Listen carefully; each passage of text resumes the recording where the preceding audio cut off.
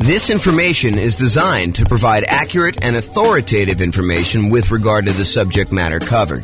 It is offered with the understanding that the presenters are not engaged in rendering legal, accounting, or other professional services. If legal advice or other expert advice is required, the services of a competent professional should be sought. Welcome to the Inglewood Real Estate Investing and Real Estate Financial Planning Podcast. Learn all about investing in real estate in Inglewood, California, with a combination of real estate financial planning and modeling with numbers specific to Inglewood, plus syndicated, more generalized recordings of live and pre-recorded real estate investing classes, not all of them specific to Inglewood. Be sure to stay tuned after the podcast for a message from our sponsors. Well, good morning and welcome, everyone. I am your host, James Orr, and I have a really exciting class to share with you today. I just worked on massively overhauling and improving this tool that I've had for a while. I've used this in a bunch of classes previously. The first version of it I got from, I believe I got from Terry Evans, a lender here in Northern Colorado. And since then, I've modified it pretty significantly, so it's probably unrecognizable to her. But originally, I think she gave this to me to kind of explain how some different loan programs worked. She's a lender here, and I was a real estate agent at the time, although I still am a real estate agent, I'm just not active.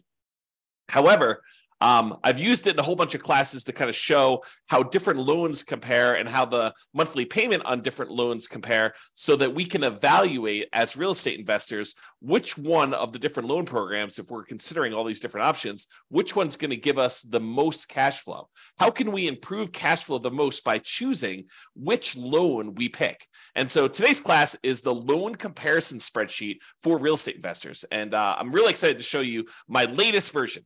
And here it is. So this is a brand new, cleaned up, visually improved version of a spreadsheet that you can use to compare different loan types and mortgage insurance comparisons. So it's your way of kind of like evaluating which loan to do. And I've highlighted which fields you should be filling in.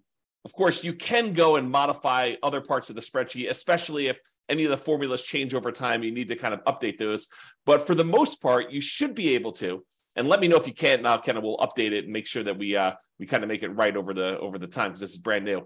But you should be able to just update these fields, the ones that are highlighted in bright red, and be able to modify it. So let me walk you through what's going on here so that you can understand why this is powerful. And then I'll show you some of the outputs that you can do.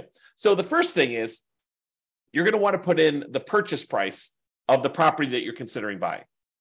Then what you're going to want to do is you're going to want to call your lender, and you're going to want to ask your lender what the different rates are for a variety of loan programs for your specific credit situation. You know, for the sake of classes, I used to put in here the credit score used in order to get the rate, and then the minimum credit score required in order to get that particular loan. Those are like the two lines at the bottom. However, for you, when you're going to go call your lender and work on filling this out, you're going to want to have them run it with your specific credit scores for your situation. So don't just go ahead and say, hey, give it to me for the credit score of 660, because that's not going to be appropriate for your situation. You want to use your exact number. There was something else I was thinking. Oh, one other thing I want to mention is please don't just send this over to your lender and ask them to fill it out for you. You should get on the phone and you should talk to them and find out like what the differences are between, you know, doing this loan program and this one, and, you know, how they're feeling about pricing. You should call them and have a conversation. Don't just send them the spreadsheet and ask them to fill it out and send it back. And definitely do not send this to like 3 or 4 or 5 or 10 or 20 lenders and have them all fill it out so that you get a whole bunch back and you can kind of shop them. That would be inappropriate. That's not acceptable. So please don't do that. Okay, so with that being said, you're really focusing on filling these red areas in, but I'm going to walk you through what's happening. So you're going to call your lender. You're going to say, hey, if I were to get a 3.5% down, that shows you right here how much it is, 3.5% down, a FHA loan, what is the interest rate today for doing that? And they're going to tell you, you know, whatever it is. It's 6.5% or something like that, whatever they tell you. And you're going to write down the percentage here in this red box. And then you're going to ask them, hey, is the monthly PMI rate on that one still 0.55%? And it depends on like which version of FHA you're doing. But for the most part, if you're doing 3.5% down, it's going to be that 0.55%. That usually doesn't change. Although it changed recently, but it's changed for everybody. It doesn't change like daily. So you're going to tell them that. So you're going to get that number here. And so what it does is it then calculates in, hey, look, if you're getting a $450,000 property, that means you're going to put $15,750 down. That means your loan amount is going to be this $434,250. You're going to have a certain amount of money that you need to pay in as an upfront PMI fee, mortgage insurance premium. So FHA loans have an upfront fee that you pay. And so you're going to pay that upfront MI fee in order to do that. And so you're going to roll that into the loan in our example here. And so the total amount you're borrowing is this $441,849. And then this is your interest rate, and this is your monthly PMI rate or mortgage insurance premium rate for FHA. It's just called something different. And then it shows you what your effective rate is, which adds these two together just to show you approximately what you're really paying for that loan. And then it shows you calculates your principal and interest payment, what your monthly mortgage insurance premium is, basically takes this number and does that.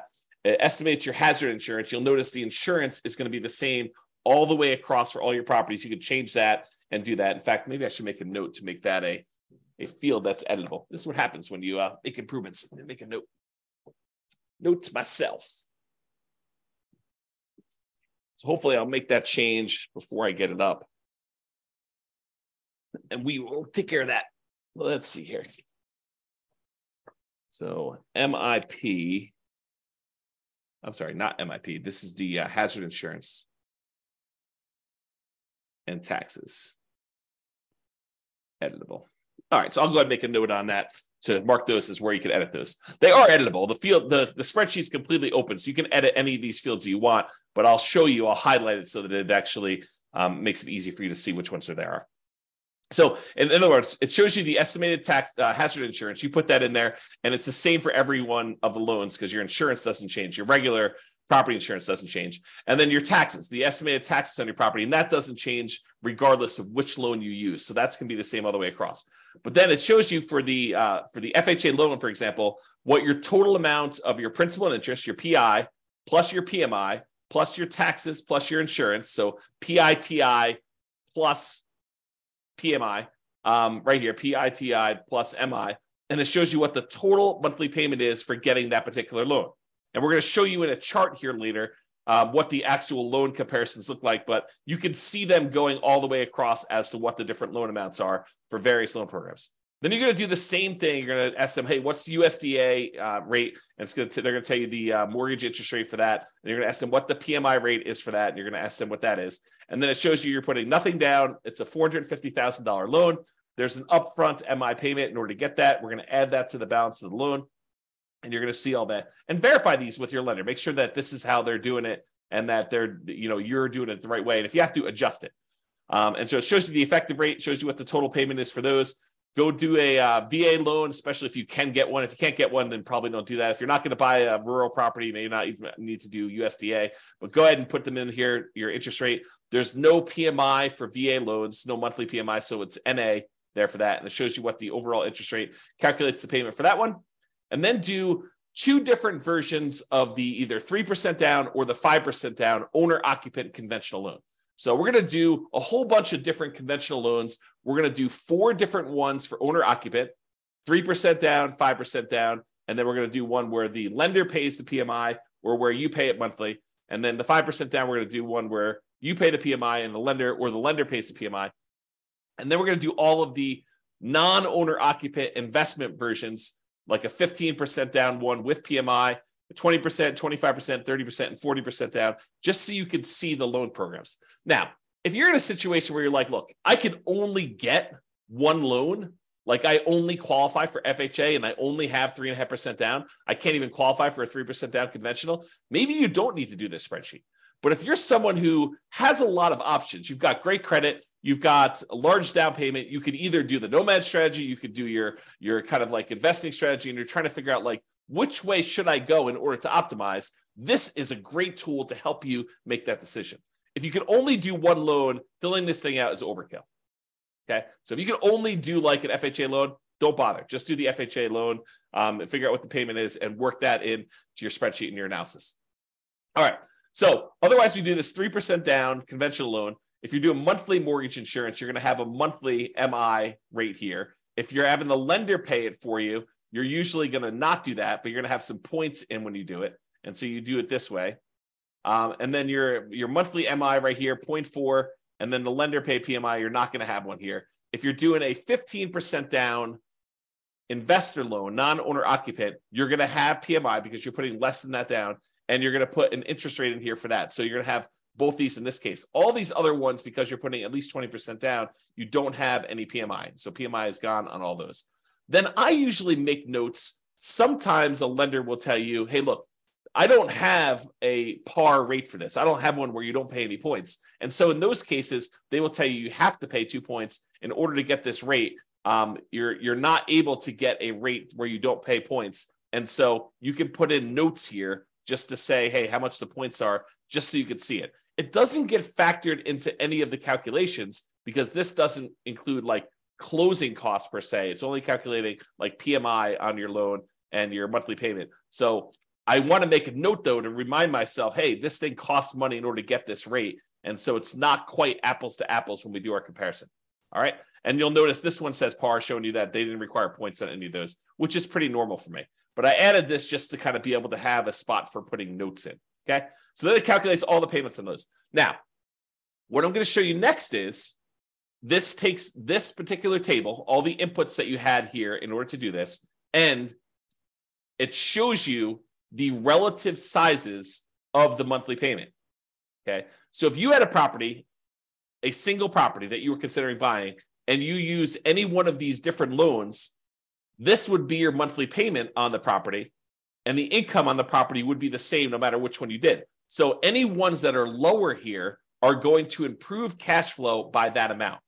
So for example, we look over here at FHA, and we can see the FHA loan is whatever this happens to be. We can look back here at the table, $29,335. So you can see that the monthly payment on this FHA loan is $29,335. But if we went over here, we could see that getting a investor 30% down loan, putting a lot more down, improves your cash flow by a considerable amount. So the 30% down is $23.96. So it's like $600 or so better for you to put 30% down. But there's some that are super interesting.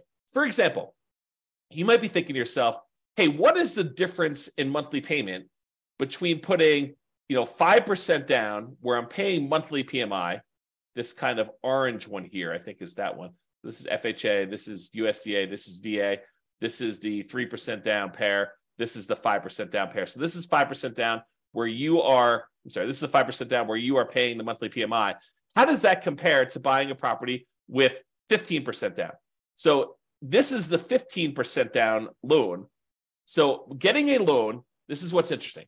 Getting a loan where you only put 5% down and you move into the property and you're paying the monthly PMI is actually cheaper than you buying a loan with 15% down where you have monthly PMI.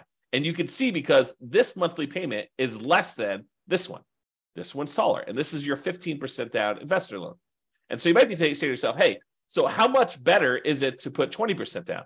Well, here's the 20% down one. And if we had gotten a VA loan, if we already put nothing down, the difference between putting nothing down and putting 20% down is not as much as you might have thought, because the VA loan is such a great loan to be able to get. And you can see that here in this chart. There is a difference, but it's not this massive difference that you might have expected. So we can now visually see that getting this VA loan is higher than putting 20% down and not having PMI. However, it's not as big of a difference as you might have thought.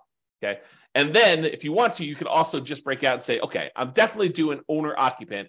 Only show me the owner occupant versions of these loans. And so it could just show you the owner occupant ones, the FHA, the USDA, the VA, the 3% down options, one where you're paying the PMI monthly, which I believe is this one. And then one where you're actually having the lender, this is the one where you're paying the monthly PMI. This is the one where you're having the lender pay the PMI.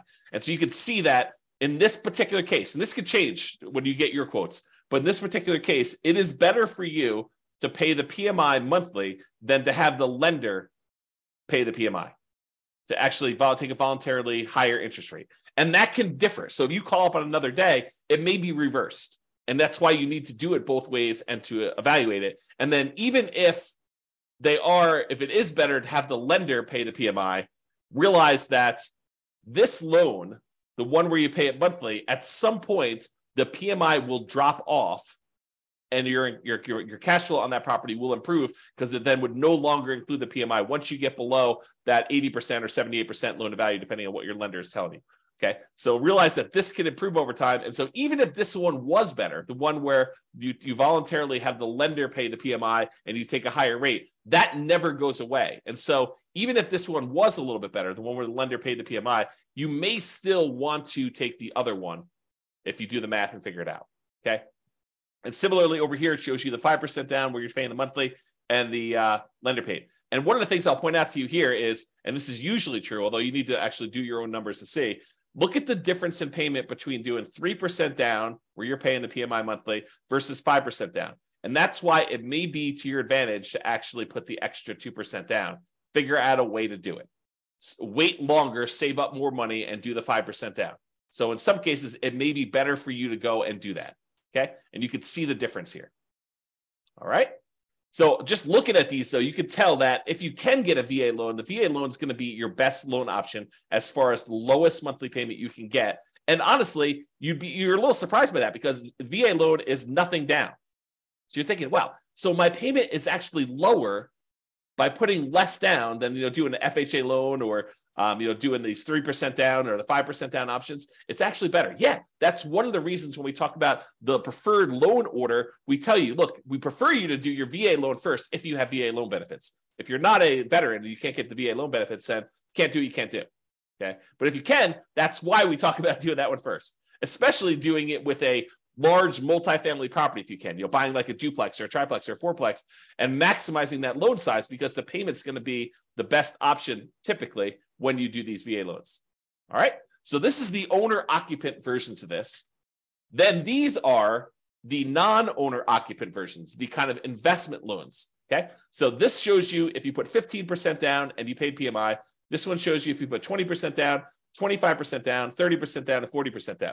Now, in some cases, the difference between the 20% and the 25% is more extreme. I would say most of the time, you're going to see a much bigger difference between these two than what we're showing here. So realize that a lot of times it will be better for you, not just better in terms of you put a little bit more down, you're borrowing less, but better because you also improved your interest rate significantly going from this 20% to this 25%. So look at these and see the difference between those. And then realize this is the penalty you're paying when you do a 15% down loan of having PMI in addition to putting less down. Sometimes you're thinking to yourself, hey, look, I really want to go buy this property as an investor. I don't have that much saved up. It's taking me a long time to save up. And I really want to go buy a property. There is this 15% down loan option. Maybe I should go do that and pay the PMI on that. And if it's a good enough deal, that may be a compelling enough reason. However, if the deal is not amazing, if it's just any old deal, maybe you continue to save up until either you find an amazing deal and you decide, okay, it's worth it to take this penalty, the difference in the monthly payments, in order to acquire this particular deal at a huge discount, or it's a really good property in a really good location that's going to have really good long-term appreciation and cash flow improving economics. Like you could think about those things if you're willing to take this sort of penalty. Otherwise, you may want to continue saving up until you get at least 20% down so that you can forego paying that monthly PMI on the 15% down option. And then the same thing is usually true when you go from 20 to 25%, although in this case, it doesn't look that extreme to me. It's an abnormally smaller difference. Okay. And then you can see the 30% down option, and then the going from 30 to 40 is usually a pretty big jump because it's a 10% difference, and the interest rate tends to improve a little tiny bit there. Okay. So in conclusion, mortgage payments are often a major factor in how well your property will cash flow. But it's not just the mortgage interest rate, but also the down payment amount, how much percentage you're putting down, and the PMI that you might or might not have, depending on which loan option you choose, and how that PMI is taken, whether you choose to do monthly PMI or you choose to have the lender pay the PMI. So all of those things can factor what your monthly payment is. And so that's why using something like this loan comparison spreadsheet, this brand new loan comparison spreadsheet that we've got, to be able to enter in all the different numbers, especially if you've got wide open options of, I might do an owner occupant, like do a nomad or house hacking, or I could also save up more and do this, conventional non-owner occupant investment property purchase where you're doing that. Or if you're only going to do one of the owner occupants, maybe fill out only half the spreadsheet and just compare those. Or if you're only going to do a non-owner occupant investment property purchase, maybe only fill out these ones over here, and then only look at the chart for either the owner occupant options or the investor options. Okay. That's all I got for you. Any final questions before I let you all go? Thank you all for coming on. I do appreciate it. Otherwise, I will get this up there and I'll make that correction to the spreadsheet and I will get it posted up. I'll put a link in the show notes if you're listening to this on a podcast, or if you're listening to it on the video thing, I'll put a link there too. All right. Doesn't look like there's any questions. I appreciate you all for coming on. Thank you so much. Good to see you, Tony. I will talk to you all soon. Bye for now. With home prices up, mortgage interest rates up, and rents up, but not quite enough to counteract the higher prices and interest rates, cash flow on rental properties in Inglewood is harder than ever. Book a call with the Real Estate Financial Planner to apply our proprietary 88 strategies to improve cash flow on your rentals. See the show notes for a link to schedule your call and improve your cash flow today. If you're a real estate agent, lender, or professional in Inglewood that wants to help our real estate investor listeners, consider reaching out to learn about collaboration opportunities with this podcast. We'd love to add more value to our listeners by having you assist our investors buy, sell, and finance their real estate investments. See the show notes to schedule a call to discuss collaboration opportunities.